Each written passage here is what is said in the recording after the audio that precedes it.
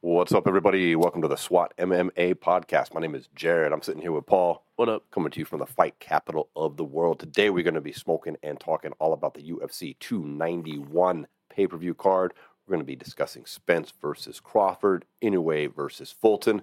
But before we get to the combat sports, you know what time it is. Grab your weed. Fire it up. Let's get into the weed of the week.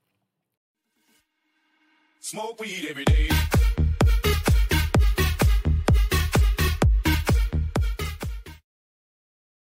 What are we smoking on this week from Lit, Paul? All right, so this week we have Red Sangria number 17, made by Lit, also known as Lost in Translation. I haven't had this before. This one is a sativa hybrid with cross from White Sangria and another strain called 4516. I've had the other sangria, but none of these. I didn't know they had 17 versions of fucking Red Sangria. Yeah. It's like gelato. Yeah. Well, that's kind of how most weed strains are, though, nowadays. It's all... I suppose. It's all people trying to fucking recreate shit, you know? Got a little bit of super sour diesel left. I had a pen around here somewhere, but I can't seem to find it right now. Yeah, I think I left mine in my car, too. All right, well, hope whatever you're smoking on is good, folks. Let's go ahead and dive into the combat sports, starting with the last weekend's UFC London card. I thought the main event was a pretty good statement made by Tom Aspinall. The rest of the card was kind of meh for me, so let's just start with that. I mean, he comes out, he's facing Tybura in his return fight, Aspinall's return, since we saw him against Curtis Blades where he blew out his knee. So he's got the TKO loss technically, but he didn't really lose that fight. He lost it to injury. It's been a year. He comes back looking in some pretty goddamn good shape. I mean, he's a big dude, 6'5", 258. Yeah. He comes out, and, you know, Tybura's all right. He's been around a long time, ranked number 10. But he's had flashes of some brilliance, flashes of some good fights. He did the world a great favor by knocking out fucking Greg Hardy. Yeah, that's always great. So I'm a fan, but he just got smoked. What was it, like 70 seconds, 71 seconds? Something like that, yeah. Yeah. And I think also when you talk about what that meant for Tom Aspinall, they've kind of curated these cards around him out in that side of the world, and he always gets this huge pop, and I feel like this was kind of his entrance into the title conversation with this win. There was a little bit of chirping from him and John Jones after the fight as well, which I thought was pretty cool. A little bit, yeah. I mean, he talked a bit about John Jones. He called out the winner of the Cyril Sergey Spivak fight. I think that makes a lot of sense for him now. Yeah, especially since Jones is tied up with Miocic right now. Yeah. They could go ahead and do that and turn it into a number one contender's bout. Yeah, and so my biggest question for you coming out of this fight is we've been around, we've seen the UFC throughout the years, and what they tend to do sometimes when they have prospects, someone like a Tom Aspinall. If in some kind of situation, Jones and Stipe fight, and they both walk away from the sport, where do you put him on like the short list of guys who are going to be like the next one up at this weight class? It's really hard to say because the UFC seems to like Cyril Gane a lot. And I would say he doesn't deserve yet another title shot, but I could see them making him for some fucking vacant title if that happened. I don't know. I mean, I suppose either way, if that happened and they both retired, that number one contender's bout we just talked about would just become the de facto title fight for the vacant belt. I really don't know what else makes sense at this point. Well, I just mean with the prospects we have heavyweight, because I feel like in the last few weeks, everyone wants to crown, you know, each guy the one that's going to beat John Jones, whether it be Almeida a couple weeks back when he did what he did to freaking Rosenstruck, and then if you even go further back to it, if you talk about your boy fucking Sergey, what he has been doing Sergey Pavlovich, to everyone in the division, and he was the guy that Jones was supposedly scared of why he's retiring. But this MMA, it's what have you done for me lately? I mean, Tom Aspinall, though, he was a pretty widely considered prospect before all these guys. It's just that injury kind of took him out of the mix. Mm-hmm. I mean, if he would have got the win over Curtis Blades instead of the injury, we'd be talking all about him right now. Those other guys wouldn't have had that shine that they had. It's because Tom was out, I feel. So I think that he kind of, with this quick destruction of Tibera, he just reassumes his space at the top above all those dudes because that's where he was before. Yeah. I mean, he's been around a hot minute now. I mean, he's 13-3. He's a big man. I don't think he has anything that Jones hasn't seen before. That's what I was just going to say. So now it's looking at it the other way. Like, how do you feel if Jones sticks around? And if Jones beats Miocic, which is likely, let's be honest, I'm a big Stipe fan. But, wow. Someone clip that. Right. But, I mean, let's just go with the most likely scenario. Jones getting yet another victory. I mean, Tom Aspinall is good, but this just seems to be a moot point at this stage. Think so? It does. I think Jones falls when Jones shows weakness. I mean, Aspinall's great, but he's not anything that hasn't been seen before outside of his size and power. Maybe he's knocking out more guys than John Jones has seen at light heavyweight because he's still raw at heavy. But Jones is not the same guy he was at light heavyweight. He's a massive man himself. But I'll also say to that point, though, if you look across the board at all the other possible guys that Jones would face on his way out of the UFC, I think Tom Aspinall is the most well-rounded of all of them, whether it be Cyril Gane, he has tons of holes. Sergey obviously has holes, as we saw. His only loss in the UFC was to Alex Overeem because of grappling. And then you also look at Almeida, who is a ridiculous grappler, but his prowess on the feet really has yet to be tested. Right.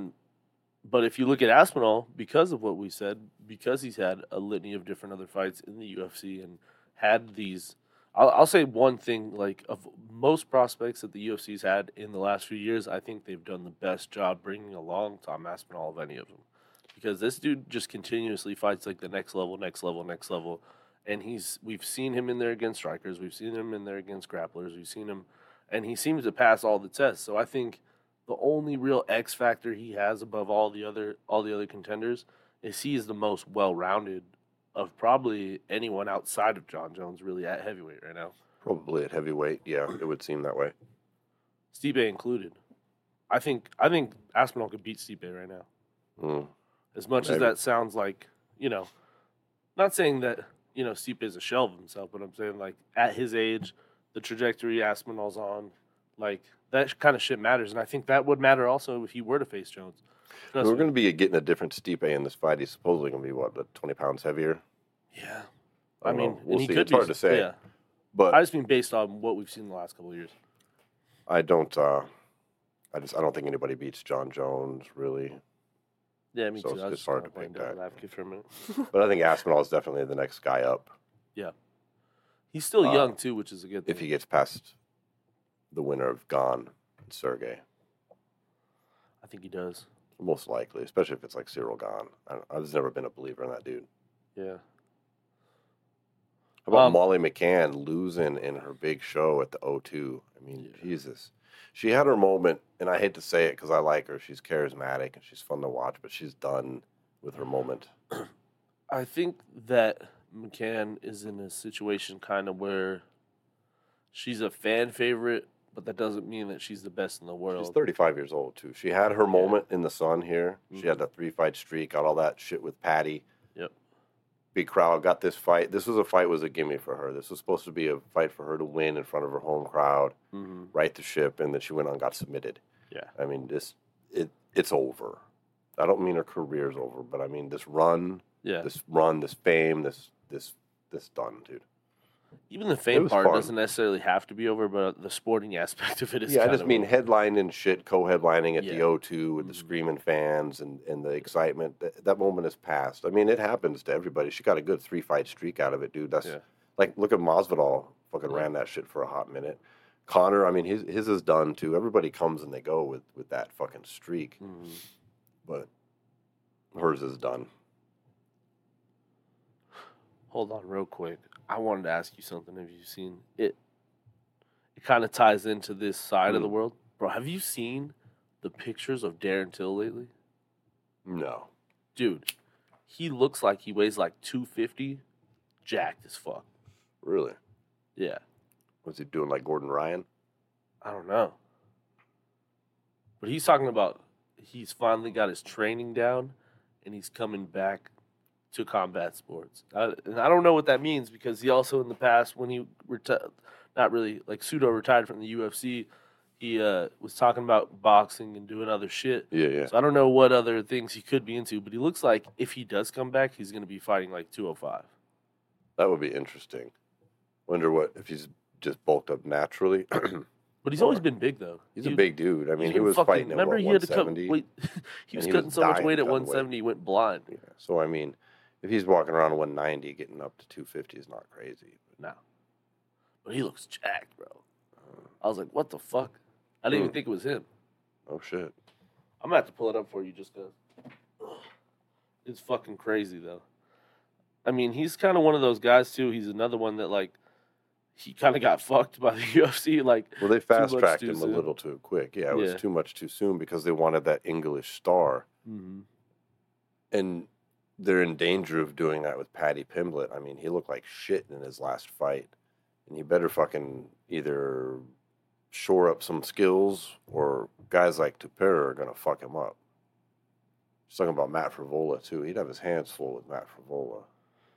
Who, Patty? Yeah, so Think so? Darren Till could, suddenly find himself in the spotlight if he did make some kind of comeback and had some kind of success. God damn it. Everything is loading in this article but the picture I'm trying to show you. Of course it is. Oh, God. But yeah, either way, that shit is crazy. I will say it was nice to have a UFC fight night that wasn't at the Apex. Oh, yeah, that changed everything for me. It just makes everything so much more interesting to watch, man. Because when you have like a crowd behind people, it's... Dude, there could be some big changes up ahead. It is really, really not a given that the UFC and ESPN resign, especially if you look at what's going on with the parent company of Disney. Like, Disney is selling shit off, and they are actively looking for a partner for ESPN. Have you seen this? Yeah. They're looking for like a sports partner to come in with the big bucks, like NBA, and fucking save the network, basically. Yeah. You think they're going to shell out a bunch of fucking money for some what is still basically a fringe sport in comparison to the big three or big four? No, I don't fucking see it. I see the UFC moving. Dude, look at this without a doubt. Yeah, that fool does look pretty damn big. Shoot. He looks huge. Yeah. Compared to what he used to look like? Yeah, he looks massive. Not absurdly so. Not like he's definitely on the juice, but... That's what I meant. Like, yeah. That's why that looks like he could get that naturally. big. I'm like, big dude. I don't know. He just looks big though. Like he looks like he should be fight. That's like looks like a 205-pound fighter right there. Yeah, it does. Especially he's what, like 6'3", 6'2"? Yeah, fucking. He's a big tall. Dude, what if Darren Till does an Anthony Rumble Johnson kind of deal where he comes back at like 205, rattles off some like big knockouts, and is like all of a sudden right back into the picture? I'd be for that shit. That'd be dope. But yeah, moving on. Sorry, I went on that little thing. I just had you needed to see that. That's crazy. But the rest of the card was not really worth talking about on today's show. Let's move forward and dive into the big pay-per-view coming up with the bullshit title, but still a good fight at the head. We've got UFC 291. The big surprise for me going into this is that we haven't seen the co-main event between Blachowicz and Pereira be elevated to a title fight. That seems crazy to me. We're just going to leave the fucking 205 title vacant. Like, it's right here. The only reason I could think of that they might not be doing it is because the fighters would be refusing to do a 5-round fight. But you think they'd turn down a title fight over 10 minutes? I think either that or Yuri Prochazka is way further along in his recovery than everyone else knows. You know what I mean? That could also be kind of something that's in the fold. They're waiting for this and the winner gets Yuri? Yeah, because, like, let's kind of look at back just how we got to where we are with the whole Yuri thing. You had Jan Blachowicz fight Magomed Ankalaev for the title, and that totally blew up in the UFC's face. Yeah, it was a draw and a stinker. Yeah, just like on epic levels. So maybe they just like looked at this fight and they're like, okay, maybe let's not do that again because we had these guys get ready for a 5-round fight 2 weeks before. We blew up a in their 3-round face. fight, and then 2 weeks before switched it to a 5-round fight, and they came out both looked gassed and put on one of the worst title fights in light heavyweight history. So maybe we make this fight for you got Pereira, who's also coming off a knockout. You think he wants to go 5 rounds also? I don't think so. Well, that's the only thing that makes any kind of sense is if Yuri is ready to, or almost ready to go, whereas they can make an announcement at the end of this fight next week. Octagon, all that shit, Yeah. Or if they don't do it there, then like within the next week afterwards, you can't leave this title vacant like that. It's without some sort of announcement. That doesn't make any sense. Yeah, it's a bad look if they do, because it means they have no plans for the division. That used to be the premier division in the UFC. I mean, Yeah. 205 is where the glory has been historically in the UFC. It would be shocking for them to leave that vacant for a long time. Yeah, true. That's a good point too, because although over the last few years we have seen a lot of guys like, the McGregors and the Aldos and the, people that are a little bit on the smaller side become some of the stars, but this whole company pretty much gained its popularity from the 205 division, whether it was Tito Ortiz, Chuck Liddell, Randy Couture, Rampage, John Jones. All these names were like the core of what the UFC was in the mid to early 2000s, and pretty much up to the McGregor era. Before that this was the premier division, and to see where it is now is just kind of fucking crazy. Well, let's make some picks on some of these fights here on the lower portion of this card. Look, we got fan favorite Derek Lewis fighting Marcos Rogero de Lima at a heavyweight bout. Look, I've been a Derek Lewis fan all the time. I'm just going to be brutally honest. I'm over it. Dude's probably going to lose here. You think I don't so? think he's got the will to win anymore. I think anybody who's ranked outside of the top 7 is getting slept by Derek Lewis. I don't think he fucking cares one iota. And I hope he proves me wrong. I hope he comes out in shape and wins this fight and looks like he can. But I've seen him too many times now just not give a fuck. For whatever reason. Maybe it's his back. You know what I mean? Maybe he has a legitimate reason, but he's fighting. And I don't mean like I don't give a fuck like I'm winging wild. I mean like I don't give a fuck like I don't want to be here. Yeah. I don't want to be doing this. Well, we've seen Derek struggle with that throughout his career. He had at one point had retired at age 31 and walked away from the sport. I sound like a hater. I'm not, actually. I fucking love Derek Lewis. I'm just keeping it real. I don't think he wins here. I think he's basically done. I think he's only really hanging around in the UFC because he's Derek Lewis and it's the UFC.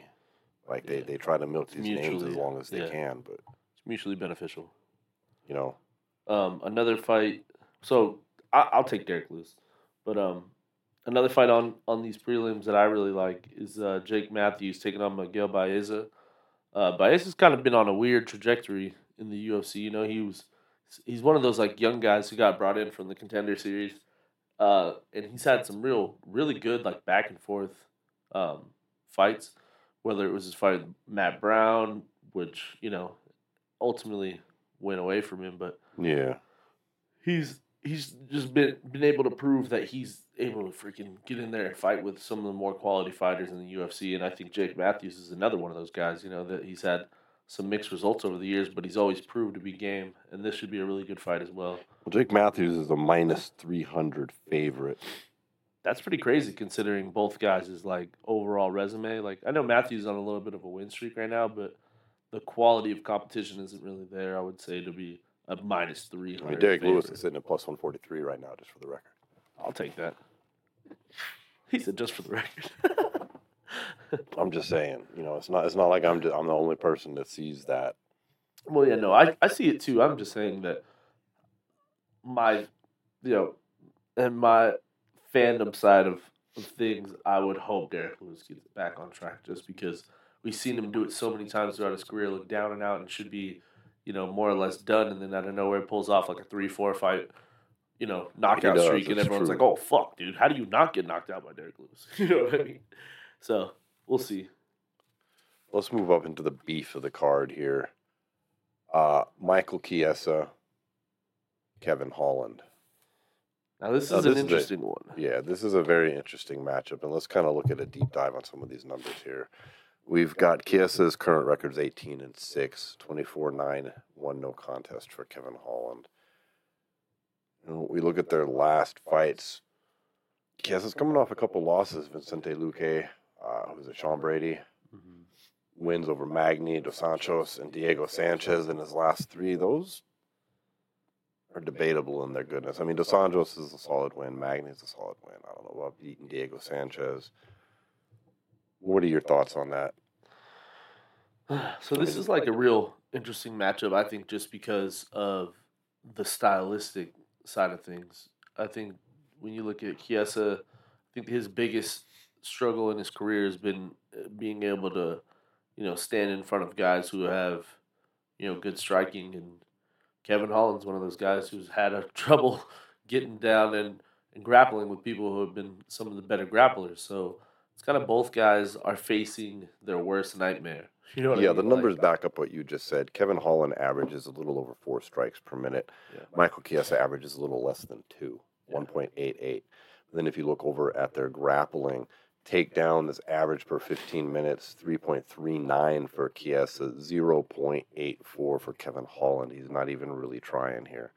And even in submissions, you've got, a submission 1 average per fight, which is pretty damn good for Michael Chiesa. But I think that also is what is strange about Kevin Holland's style. Kevin Holland is a terrible wrestler, but has great jiu-jitsu. It's one of the weirdest fucking things ever. So I don't necessarily know what that means for this fight. You know what I mean? Because I think that Chiesa is a really, really decorated grappler overall, whether it be like the actual wrestling, grappling side of things as well as his jiu-jitsu. I know he's good at jiu-jitsu. What is his wrestling base like? Is he good? It's pretty solid. I mean he's always a good MMA wrestler, you know what I mean? And that's really all that matters. He's good at like leverage and shit like that. We've really seen that like when you look back like at the Diego Sanchez fight, whereas Diego, who's also kind of known as someone who had some pretty good wrestling, fucking Chiesa completely canceled him out and just kind of, smothered him. Yeah. And I think that this is just going to be a weird fight, man.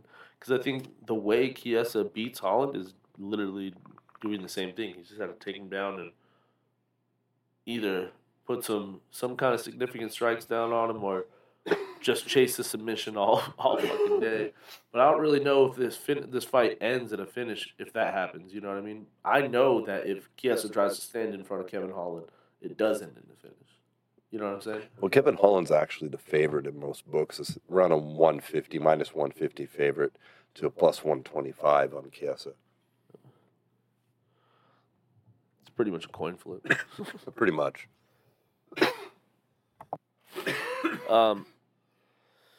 Yeah. So with all that being said, though, I think I'm going to go with Kevin Holland in this fight. Chiesa's just going to come in and try to grapple fuck him. That's his only chance of winning. Mm-hmm. I don't know how fast or how much Chiesa can keep that up without getting tagged, but because you've seen that in some of his past fights. The Kevin Lee fight, Anthony Pettis fight. When he tries to like keep a pace on his grappling versus like some of these guys who carry power later into the fight, he tends to tire out and get into these bad situations on the feet. I don't know. My heart wants to say Kevin Holland by TKO, but my gut is telling me for some reason it's going to be Chiesa by submission.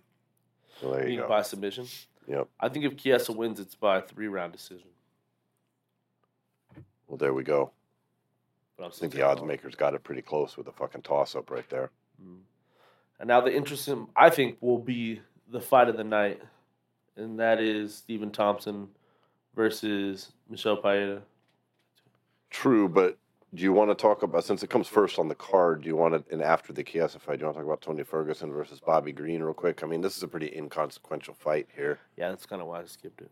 I mean, they are a couple fan favorite names. Oh, yeah, for sure. We've got Ferguson coming off the loss to Nate Diaz. We've got Bobby Green coming off the loss to everybody, it seems. It seems Bobby Green's always winning until he fucking loses. But isn't this... Did Ferguson fight Chandler last or Diaz? He fought Diaz last. Oh, Tony Ferguson is a plus 285 dog. Bobby Green is a minus 350 favorite. Oh, holy shit. Okay. In that case, I'm taking Tony, dog. I don't give a fuck. Tony's career, like, that is the most disrespectful shit I've ever heard. I don't give a fuck what's happened in his last 2 fights, 3 fights, 4 fights. Man, that could be the bet of the card right there, folks. You could get Tony Ferguson At plus At a lot of 225, sport that's books for crazy. around 285. That's almost 285? 3-1 plus 285, dog. Whoa. Don't get me wrong, I love Bobby Green too. He's game as fuck, but Tony Ferguson is a legend of the That's sport. my That bet is so far right there. I looked at the disrespectful. rest of these odds. That's the most out of whack odds so far on the fight card. That's worth throwing 50 or an extra $100 down on Ferguson for. Bro, that's fucked up. Especially if you can knock off a KO or a TKO or a sub, you get the prop on that. Because this is just straight Bobby's win. nice, don't get me wrong. But he's like kind of like, I view Bobby Green as like kind of like a Cowboy Cerrone kind of guy where like he's gonna fight some of these like top guys and he'll beat them every once in a while. But when he gets to the like elite of the elite, I don't know if he's got enough to beat those guys. But No, he definitely doesn't. This is a tough. That's crazy to have Tony Ferguson plus 285 for this fight, man.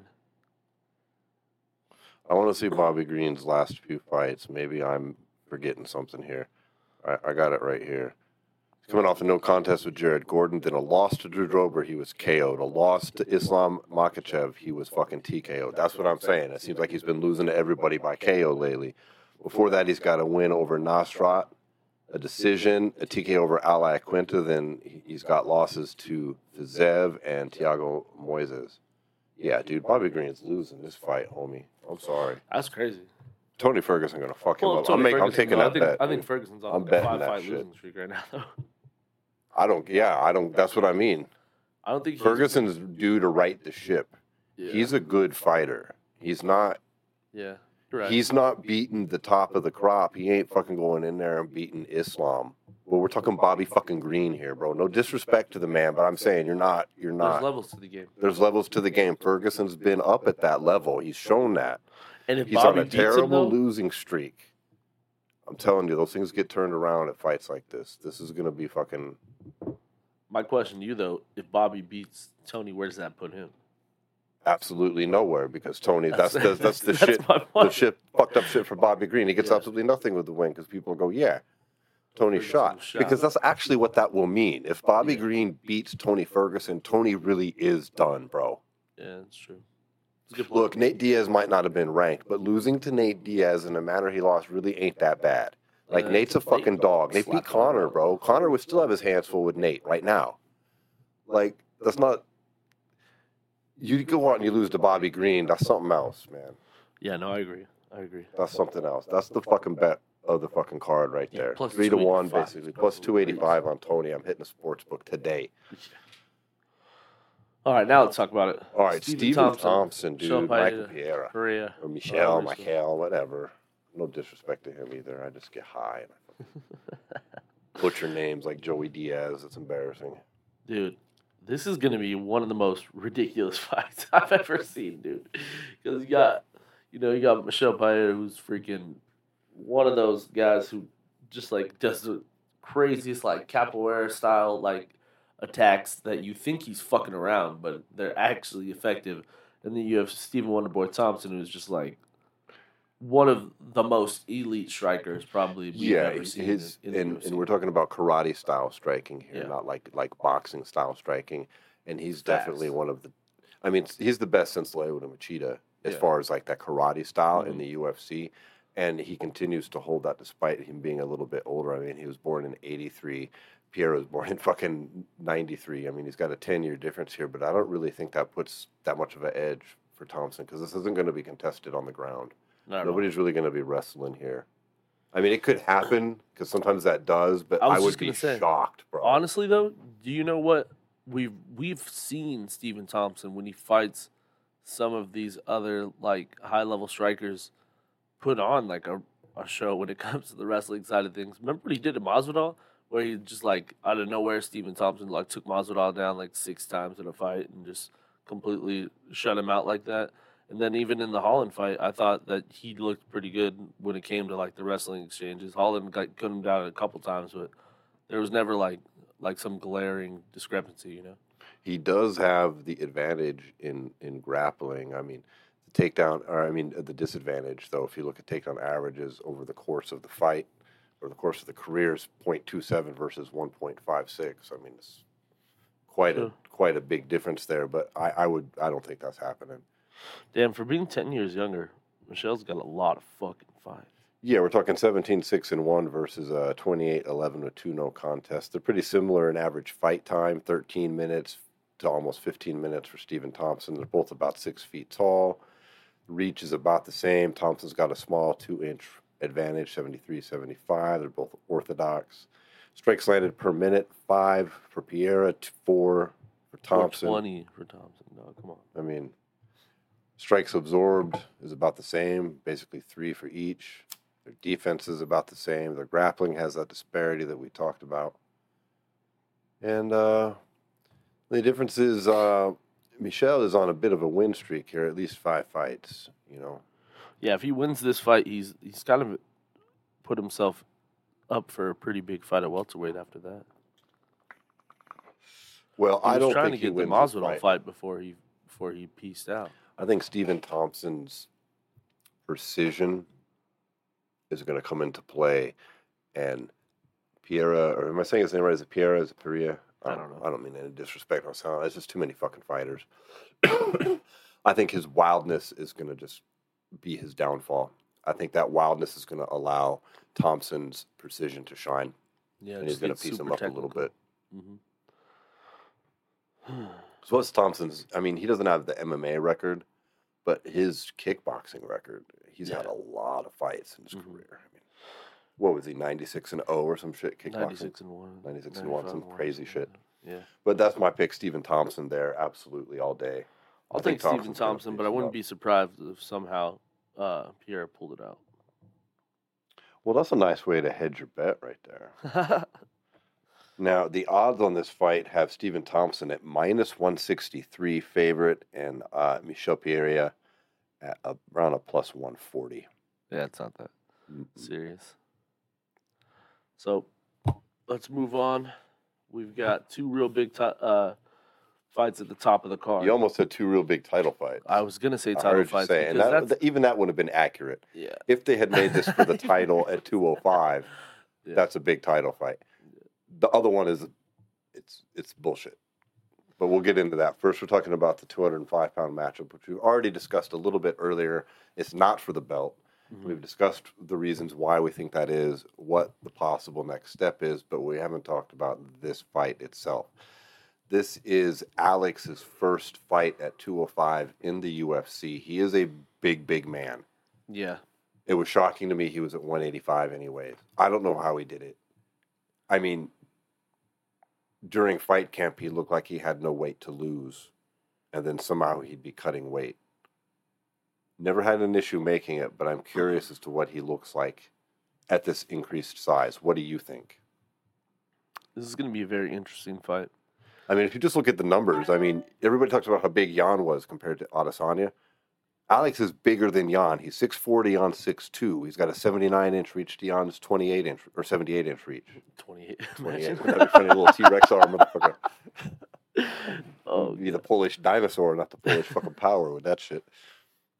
I think one of the most underrated stats, I would say, in this entire fight is going to be Jan Blachowicz' grappling, because although his numbers don't really match, the narrative sometimes, if you look back at some of his biggest wins, like when he fought Jacare Souza, who was known as like a real great grappler, he held his own and wasn't giving up the takedown. He fought Corey Anderson, who's seen as an elite grappler, was able to fight off the takedown, keep it on the feet, and put him to sleep.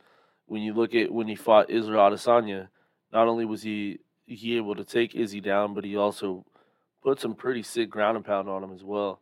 So when we've seen, and then even in the last fight against Magomed, he was keeping him generally off the takedowns until both of them were completely exhausted. But I just feel that in this fight, I think the real big X factor is going to be Jan Blachowicz taking Alex Pereira down and how he's going to react to that.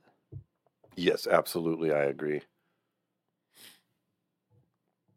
The odds on this fight are basically a toss-up. If you look across the board, it averages about a slight favor towards Jan, around a -120, -115 to, Some of them even have Alex at minus 110 as well. Some of them have him at plus 100.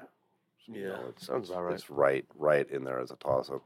I'm going with the Polish power, although honestly I would like to see Alex get the win. The sporting side of me would like to see Alex get the victory here because of some new blood. Mm-hmm. I think that would put him in line to fight Yuri for the title. That would be interesting to me. They're both, Yuri's a really wild striker. We have no idea how he's going to be coming off that injury. That'd be pretty interesting. Jan's been around a long time. I respect him. He's been champ. Yeah, I'm taking Alex. And now, the most important title in all of mixed martial arts. The baddest motherfucker. Dude, this was fun when it was Nate Diaz made it up and they fought George Masvidal for it. And frankly, Paul, they could have made this title fun if Masvidal's next fights would have been for that title. If that's all they had to fucking do was whoever he fought next was for the BMF title. Mm-hmm. Like, that's because, that's how it works when you have a belt, right? But the UFC just let that shit all fade away. We never hear about it again. And now they fucking trot it out at the last minute after Masvidal retires. And then none of that makes any sense at all. Because the winner of this fight, they have it till they retire. What if they don't fucking retire for 5 years? That's just it? Yeah. What if they get their ass kicked in every single fight after this? They're still the baddest motherfucker? Like, it makes no sense. Mm-hmm. So I'm not down with this anymore because the UFC already showed us this. It's complete bullshit. I mean, we all knew it was just a fun thing anyways, but then they stopped. Yeah. Fun thing's over now. So yeah, we're supposed to care at this point. So take that away. It's a great fight. Dustin Poirier versus Justin Gaethje. Dustin and Justin. Now, this is the second fight. Their first fight was one of the most crazy fights I've ever seen in my life. Like, just two guys. And both guys, honestly, since that fight, have changed their style quite a bit to be sure that they never got into a fight like that. Yeah, 5+ fights since then for each of them. It was just a war, dude. It was one of, like, the most crazy, wild fights I've ever seen. And I don't expect this to be any It's interesting. Less. They both lost to Charles Oliveira 2 fights ago. They both had one, win since then. Gaethje over Fiziev, which was a great fight. That was amazing. And, of course, Poirier over Chandler. Yep. And then Gaethje also has a win over Chandler. I was going to say, they had very similar fights with Chandler, I thought. They both have losses to Nurmagomedov. Yeah. So here's my real question, though. Because the way that this should have been ran versus how it's going is kind of beside me. Because I think they would have got a lot more juice out of the squeeze had they dubbed this the number one contender fight for Islam's title, considering where they are in the division, considering kind of the opponents in which are not, like, like everyone kind of has this consensus that if McGregor fights Chandler and wins, that he's going to fight Islam for the title, which is pretty crazy to me. Especially since they're going to be fighting at 170 if they ever fight. Yeah. But that's kind of been, like, in the media world and kind of the whole, every kind of MMA, like, yeah, people have been saying site, they've been kind of, they're drinking the Kool-Aid, you know what I mean? And even me as a McGregor fan, it's like, I don't think that's a good idea for him. No, he can't beat Islam. Let's get real. Think so. He can't beat Khabib. You ain't fucking with Islam. Yeah. He's just a better version of Nurmagomedov. Yeah. So I don't know why they didn't just make this a 5-round fight, put it under this light heavyweight fight, and dub it the number one contender fight for the belt. Because they needed a title at the top of this card. That was the only reason. And I'm not even making a joke. Yeah. That's why. Otherwise, they might have done that. They don't need that, though. But in the UFC, I'm saying, I agree, they don't. You're right. Yeah. But in the UFC's, whatever reason, their line of thinking, a pay-per-view must have a title at the top of it, to the point where they've made ridiculous interim titles simply for that purpose. Yeah. And now this is all that is. This is all that is. It's kind of weird, though, because they kind of went away from that for a minute, man. Remember they had the McGregor versus Cowboy fight? Only because it's Conor. Yeah, but then Conor's special. After that, though, that's what they said, though. They were like, oh, yeah. And even the Nate fight, when Nate fought Tony, that was non-title fight on the headline of the pay-per-view. Yeah, very, and I'll make an argument because that was basically 1 degree off of Conor. You know what I mean? I think Poirier and Gaethje eventually builds for fucking Conor Diaz 3. So I could see the UFC going with that. They were trying, and originally that was the Sacrifice Nate Diaz pay-per-view. It was going to be a diss on him. Yeah. I mean, they made it a pay-per-view to fucking shit on him on the way out the door. He just turned it into a win. But yeah, all I'm saying is it's a bullshit title, but it's a fun fight. Let's talk about the fight itself. They could have sold this as a non-title fight, and I think it sells the same. I agree with you. I'm just saying they're in their warped mind. They think they can't do that for reasons that make no sense to me whatsoever. Yeah. I don't think they don't need a fucking title at the top of a pay-per-view if it's the right this fight. Is a fucking banger, dude. Two guys that just like go out there and put like whether it's Justin Gaethje or Dustin Poirier, we've seen them put paces on certain fighters that you just never see, man. Like what Justin Gaethje did to Tony Ferguson in that interim title fight was like one of like the most masterclass performances I've ever seen from Justin Gaethje. Yeah. Or if you go in and you look at the Chandler fight, where we kind of saw the old version of Justin Gaethje kind of come back out, and he kind of proved that he can fight with, patience and tempo, but he can still be that guy and go out there and win these fights as a fucking just a wild animal. And then the loss to Oliveira, I mean, was tough. And, kind of the loss to Khabib and the loss to Oliveira were like kind of failure to launch fights. There were fights where he went out there and kind of just got ran over. Mm-hmm. There was nothing he did right or wrong. It just what happened. You know what I mean? And then the fight with Fiziev was another one of those bangers that I think that Gaethje promises every time. And if he does this against Poirier, I don't know how it turns out for him, though. Well, yeah, because here's the problem. If you look at their statistics, they're eerily similar, okay? Mm-hmm. Especially like their average fight time. Look, they've had Dustin's 29-7, Justin's 24-4, but their fight time's exactly the same. They both average 10 minutes and 6 seconds, which is just an unusual coincidence. They're both about the same size, 5'9", 5'11". Slight advantage there to Gaethje in height, 2-inch advantage to Poirier with the fucking reach, 72-70. Southpaw versus orthodox. Now that might come into play. Their age, they're literally 2 months apart. Their strikes landed per minute, very similar. Their accuracy is very similar. Their strikes absorbed per minute, Gaethje takes some more hits. That's where I was just double the hits. And then the big difference though comes in the grappling. Mm-hmm. We've got 1.39 takedowns for Dustin. We've got a good takedown defense. We've got over a submission attempt, more than one submission attempt per fucking fight. And we've got virtually non-existent statistics on Gaethje in this matter. So depending on how Dustin fights this, I think he's just going to fucking win with his wrestling and ground and pound. Which is funny that you say that, though, because Justin Gaethje, his roots are in grappling and wrestling, which is like... I know, we've heard this forever, but I don't believe it anymore. Yeah. I thought he'd show it in the Nurmagomedov fight. Yeah. And I've heard this. He's an elite wrestler, and I'm not denying that he used to be. Mm-hmm. But I don't believe that he does that anymore. I mean, his fights would say that he doesn't. He does have a 75% takedown defense, though. Yeah, he's got a decent takedown defense.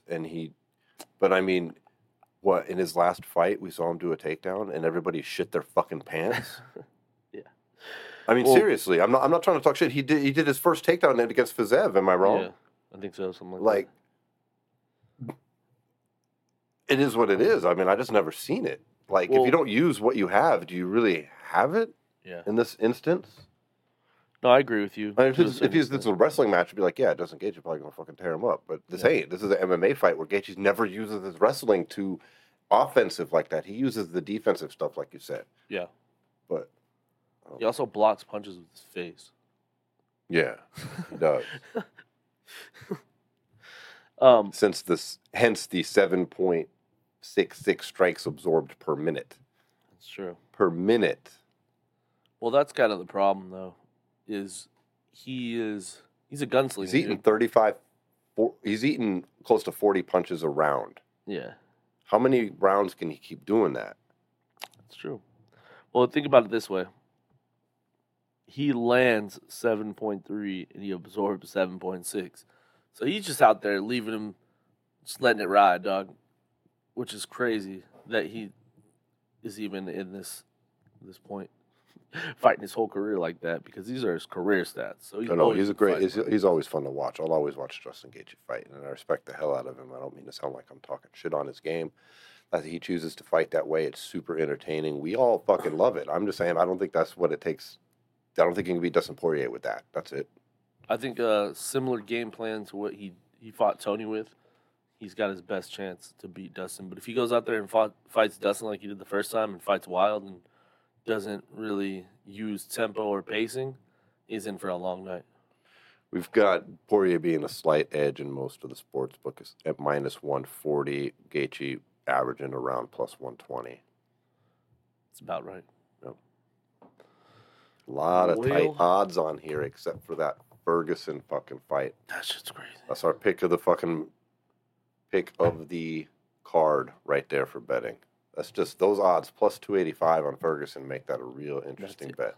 For real. So let's move on to the world of boxing for a minute. We got some really big title fights coming up this week, and just one fight that we've just been waiting for forever finally coming to fruition. And then we have Earl Spence taking on Terrence Crawford. I know this is literally 5 years of build-up. It's been 67 months since they had that big argument backstage, and he was like, "I'll knock you out." Now here we are, man. Finally, for all 4 belts, unifying the fucking title at welterweight. Gotta love it. This will be the first bout, for all 4 major welterweight belts in boxing history. Spence has the WBC, WBA, and IBF titles, and of course Crawford, who is also on a 10-fight knockout streak, has the WBO belt. Yep. So there's been let's just kind of go down the line. For people who don't know the story of how we got to where we are, this fight starts with that argument. But then, way back on November 16, 2018 at the Hooker fight. Mm-hmm. It starts with that argument, but then there's kind of some reasons why this fight hadn't happened in the last 5 years. You have the Earl Spence getting into a car accident, which has sidelined him for over a year. He had, I think his team as a whole, not saying that he's the reason a lot of these negotiations are broke down, but I'm saying at that time, at least, I think that his camp and a lot of people around him were like, I don't know if we should rush into this fight quite yet. Because no one really knew how he was going to react, physically. Yeah, he's only had 2 fights since then. Well, not only that, and it's one thing for me or you in normal everyday life to get into some kind of situation where we got lucky and, survived, because that car crash that he got into, at least more than half of the time, there's going to be some serious bodily injury that comes with that.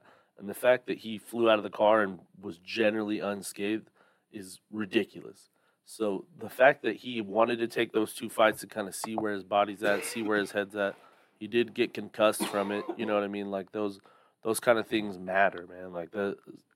So I think that part of the fight not happening this long has been, kind of the only reason I've been okay with it. But all the other negotiation bullshit, man, I think there's been a lot of problems with Top Rank and everything going on Crawford's side. They just didn't want to make that fight for a really long time. Oh, yeah. Crawford was in pretty much at a point where his own promoter is talking shit about him after every fight, and then he leaves Top Rank, and now I think that was probably the biggest move on why this fight ended up getting done to begin with. Yeah, it definitely was. There's a whole lot at stake here. Let's just talk about Crawford for a second. If he were, we both know at this point, whoever wins, irregardless, both of them are going to be 2 of the greatest welterweights in history. But if Crawford beats Spence, this would actually be his 2nd time getting an undisputed title, because in 2018 he beat Julius Ndongo to become the undisputed junior welterweight title, although he didn't actually defend that. He gave up all the belts and moved up to 147. So if he wins the welterweight undisputed title against Spence here on the 29th, he's going to be the first men's fighter of the 4-belt era to become an undisputed champ in 2 different divisions. Clarissa Shields did that, of course, in the women's boxing. So there's a lot on the line for Spence here. He's got 10 knockouts in a row. He's actually broken orbitals in 2 title fights of his opponent, and that's a rare injury to have in boxing. And he's done that twice here in both title fights at junior welterweight and at welterweight. The man hits very, very hard. He's been more active than Spence has.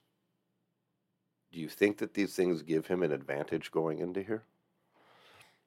See, I think part of the problem is that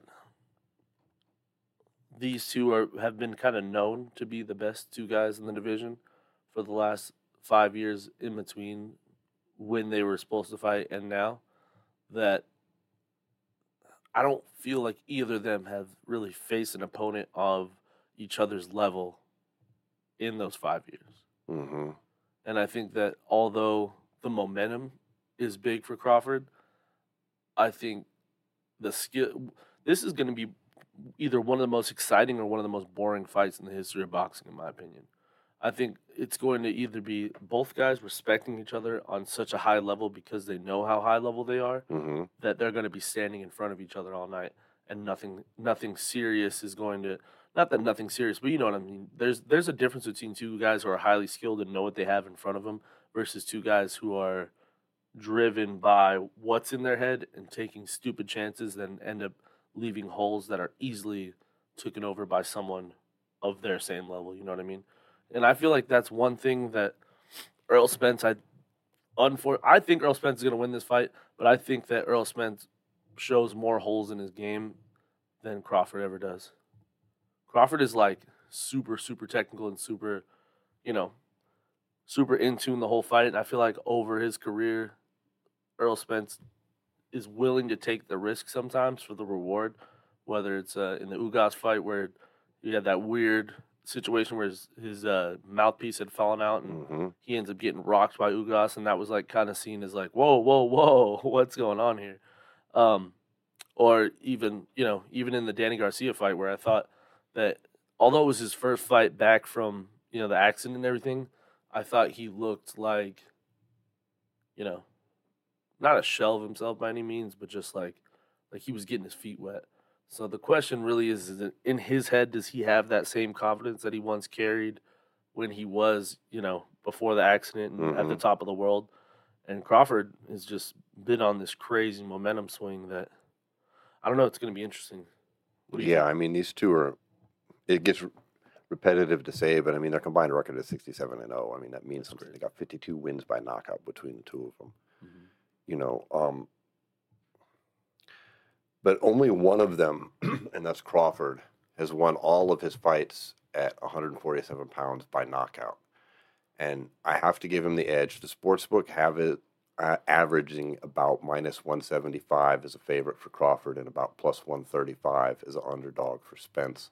And my pick in this fight is just going to be going along with them due to those, just the power. I mean, they both have the intangibles. They both have the will to win. They both got the grit. You know what I mean? They both are knockout artists. They both are premier at the top of their game. But I think Crawford's packing a little bit more power, despite the fact he's slightly older. But I think that's going to come into play here. I have to make a prediction of some sort. That's what I got. I think Crawford's going to take it by decision. Tight. I'm taking Spence by knockout. That's late bold. In the fight, though. I think round 10. Yeah, it would have to be late in the fight if that were to happen. But, I mean, neither one of these fighters has ever even been knocked down in a fight. Now, they both come close. Once back in 2019 for Spence and, in the last fight against Ugas or Crawford. Whatever. They've never been knocked down is my point. Yeah. So that's a bold prediction. I don't think that's happening, but you're taking Spence. I'm taking Crawford. I feel like something wild's going to happen that night, whether just because that's what happens in these big fights. We've seen it over the years, man. And if you look at like the history of boxing, like think about when Muhammad Ali got knocked down for the first time and everyone was like, what the fuck just happened? Or when fucking back in the day when Sugar Ray Robinson got beat up by Hearns. Like everything, not Hearns. I'm thinking of, God damn it. I'm too high for this. But I'm just saying, in big fights like this, shit happens that no one has ever seen happen to a lot of these guys because both are so high level that I would not be surprised if one of them knocks each other out just because this is the top of the mountain and somebody's got to go. All right. Well, let's talk about, before we wrap up the show here, the real big fight that's going on this weekend. This unfortunately is flying a little bit under the radar because of the Crawford Spence fight. But we've got Inoue versus Fulton. Inoue is moving up to super bantamweight to take on the WBC and WBO champion Stephen Fulton. That's going down in Tokyo. This is a banger right here. I mean, he's widely regarded, Inoue, as the top pound for pound in men's boxing. He's been nothing but sensational. And he's been steadily moving up in weight since 108 pounds. I mean, this is a wee little man. Yeah. I mean, I don't think I've weighed 108 pounds since, I don't know, 4th grade. I don't know. I mean, shit. I mean, but like, he's packing power. It's just we get so used to the UFC, right, where the smaller fighters, as low as they go in men's, is 125, and the knock on a lot of them is they don't have the knockouts. And in boxing, it just, especially with Inoue, it's not that way. I mean, he had 14 TKOs in his first 16 career fights, and then he started moving up and knocking them fools out too. So I think the biggest question in this fight, and it's something we've seen throughout history, is when these guys move from weight class to weight class to weight class, is where does the power kind of hit its it bottoms out, you know what I mean? Cause it stops somewhere. It does, as you Fulton's get tough, Philly guy. Well, that's the thing too, is like as you get higher and higher in weight class, those punches that are not so easily absorbed by the smaller guys are sometimes, just not as just powerful as they are at the smaller weight classes. Right. So I don't know. And also, it's definitely a different style between these two. Inoue's break you down and put you away kind of guy, where Fulton is more of a like follow a game plan and get to the decision and know what he's got. Like he's gonna go in there and more or less outpoint you, whereas Inoue is trying to put you away the whole entire fight. Which is odd because Inoue's the smaller man, coming into here. Mm-hmm. It's got a little bit of a size discrepancy, but it's hard to pick against him. I mean, he's steadily. I mean, he's a minus 410 favorite. I mean, yeah, Fulton is the champion coming in. And Fulton is the champion, and he's no joke. Yeah. Like, he is a very skilled fighter, and he's looking at around plus 320.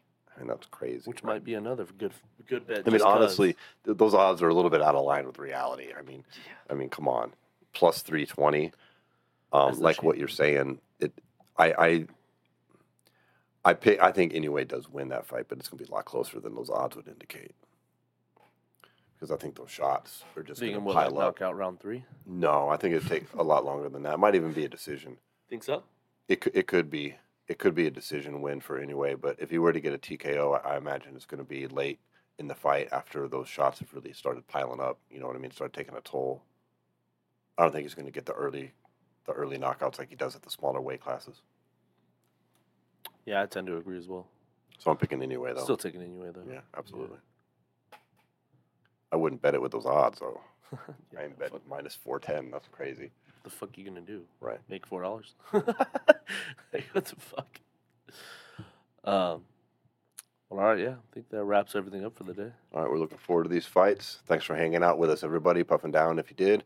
Thank our sponsor for the show, Binoid CBD. You can get great deals on their products from CBD to Delta-9 THC, and you can also find good deals from the UFC store if you go to our website and click on what, Paul? Cool Stuff button, and then you also can head to the website and click the gear button, buy a t-shirt, support the podcast, and take your ass over to Instagram and follow us at SWAT MMA Podcast. SWATMMA.com. Thanks, everybody. Peace.